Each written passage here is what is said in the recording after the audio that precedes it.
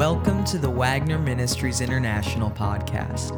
As you listen to this message, our prayer is that you would be motivated and empowered to follow Christ and lead others to Him. Enjoy. God bless you, my friends.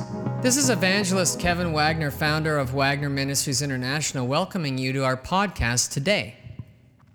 On our last podcast, we looked at verse 5 of Acts chapter 8, and we began to see what God was doing through Philip the evangelist.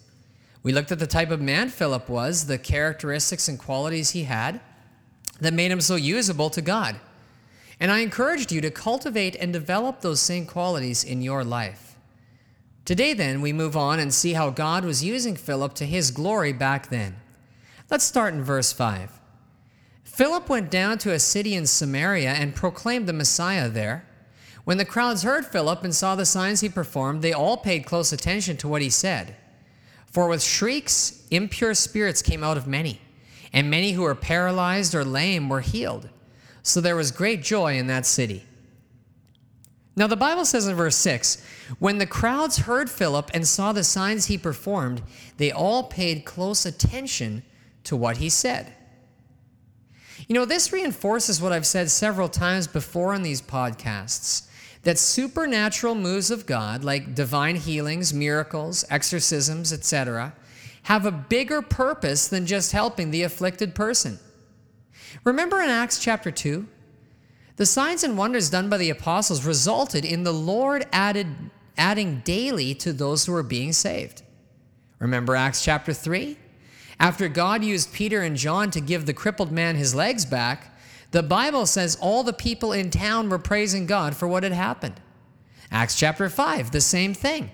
The apostles performed many miraculous signs and wonders among the people, and what happened? Well, the Bible says more and more men and women believed in the Lord. The ultimate prize, my friends, that the Lord Jesus Christ has his eye on is the soul of every man and woman.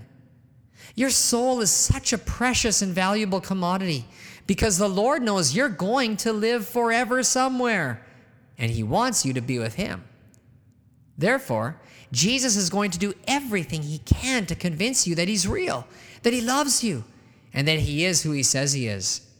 So when a man like Philip does miraculous healings, exorcisms, and the like, they serve as authenticating proof of the power and reality of God. They help convince people that God is active and alive, that the power of Jesus Christ is real today, and that he cares incredibly for your physical and spiritual needs. This was part of God's strategy then, and remains so to this day. When the Holy Spirit shows himself powerfully moving in a supernatural way, revival almost always comes. A few physical healings usually result in many conversions. And praise God for that. If that's what it takes for a revival to come anywhere, any place, if that's what it's going to take for precious souls to get saved in abundance right here in your community, then let it be, Lord. Let it be. Now, do any of you remember much of what you learned in high school? No offense to any of our fine high school teachers listening today, but I don't remember much. I remember people and things we did, but actual facts from class, not too much. But the thing I do remember, and I'm not sure why, is this. In chemistry, I learned that a gas always expands to fill an empty space, a vacuum. Well, this is just like Christianity. Christianity also abhors a vacuum. Christianity can't stand to see areas, regions, and people living without Jesus. That's just the way it is, and it's just the way we are, because it's just the way that Jesus was. When we see spiritually empty people, men or women with a Christless vacuum in their lives, the Christian wants to move in there and see Jesus come in and fill that space. I remember when I was a pastor, some people couldn't understand why, for example, we kept praying for revival in our city. You've already got the biggest church in town, they'd say. Why do you want more? Why do you want to keep growing? Well, because Christianity abhors a vacuum. And there were still people in our city who were spiritually empty. And when God brings conviction to the folks in the Northwest, we're going to be praying for the Southwest. And when the Holy Spirit fills all of the southwest, we're going to be praying for the southeast. And when God brings revival to the whole city, we'll start setting our sights on the neighboring cities and beyond. Because Jesus said, "You will be my witnesses in Jerusalem and in all Judea and Samaria and to the ends of the earth." People, where we live in the Western world is the ends of the earth that Jesus was talking about. And Philip knew that. He saw the spiritual vacuum, the emptiness in Samaria that only Jesus could fill, and so he went. And God blessed his willingness, obedience, and enthusiasm for the Lord with results and with fruit.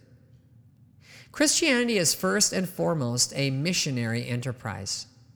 Christianity hates the spiritual vacuum in people's lives, and yet it loves those people powerfully. And it is those strong emotions that motivated Hudson Taylor to bring Jesus to China, that motivated William Carey to take Christ to India, and what has motivated our ministry, Wagner Ministries International, for the past 17 years, to pour Jesus into the spiritually empty lives that God has given us the privilege and responsibility of filling right here and now in the least reached parts of our world. And I believe that the key to this spreading and filling is a small three-letter word called joy. The Bible says that as a result of Philip's preaching, as a result of the miracles, healings, and exorcisms, there was great joy in that city. And that joy would have served as a catalyst to keep the revival spreading and keep the kingdom of God moving forward in that place and at that time. And so it is today. I ask you, my friends, today, generally speaking, who would you rather spend time with? Someone who is usually happy, enthusiastic, and upbeat, all characteristics of joy, or someone the complete opposite of that? The spread of Christianity becomes as contagious as a case of chickenpox when God's people, you and I, radiate the joy, excitement, and enthusiasm of Jesus in our lives to the world around us. I've met a number of sour-faced saints in my life who have tried to convince me that you don't have to be happy on the outside to have the joy of the Lord on the inside. Well, I'm not so convinced. It's hard to believe that someone has the joy of the Lord when they look like they've been baptized in lemon juice. Folks, the Bible says that the joy of the Lord is our strength, and that's the truth. The joy of the Lord is our strength for witnessing. The joy of the Lord is our strength for holy living. The joy of the Lord is our strength to effectively show the spiritually empty people in our lives that, yes, Jesus does make a positive difference in my life and the life of my family, and he can do the same for you. Frankly, I dislike talking about joy like I'm doing today almost as much as I like talking about prayer. Well, maybe dislike is too strong a word, but both joy and prayer are things that the phrase "actions speak louder than words" speaks volumes about. We usually talk more about prayer and how important it is than actually getting down and doing it. If we prayed as much as we talked about praying, a lot more would be happening for the Lord. It is the same with joy. I can talk till the cows come home about how important joy is for the Christian, but the best way I can show you that is by example, by being that way myself. Because like the Bible says, the kingdom of God is not a matter of talk, but of power. And the power of God is in prayer, not talk about prayer. And the same power of God is in the joy of Jesus in your life, not in talk about that joy. The joy of the Lord is a magnet, drawing the steely cold hearts of unbelievers to the heat of the burning bush. It's the porch light lit in the dark that attracts living things of all sorts to it. Just like Jesus said, he will draw all men unto him. Folks, the joy of the Lord is your strength. If you lack it today, ask God for it. He'll give it to you because he wants you to have it.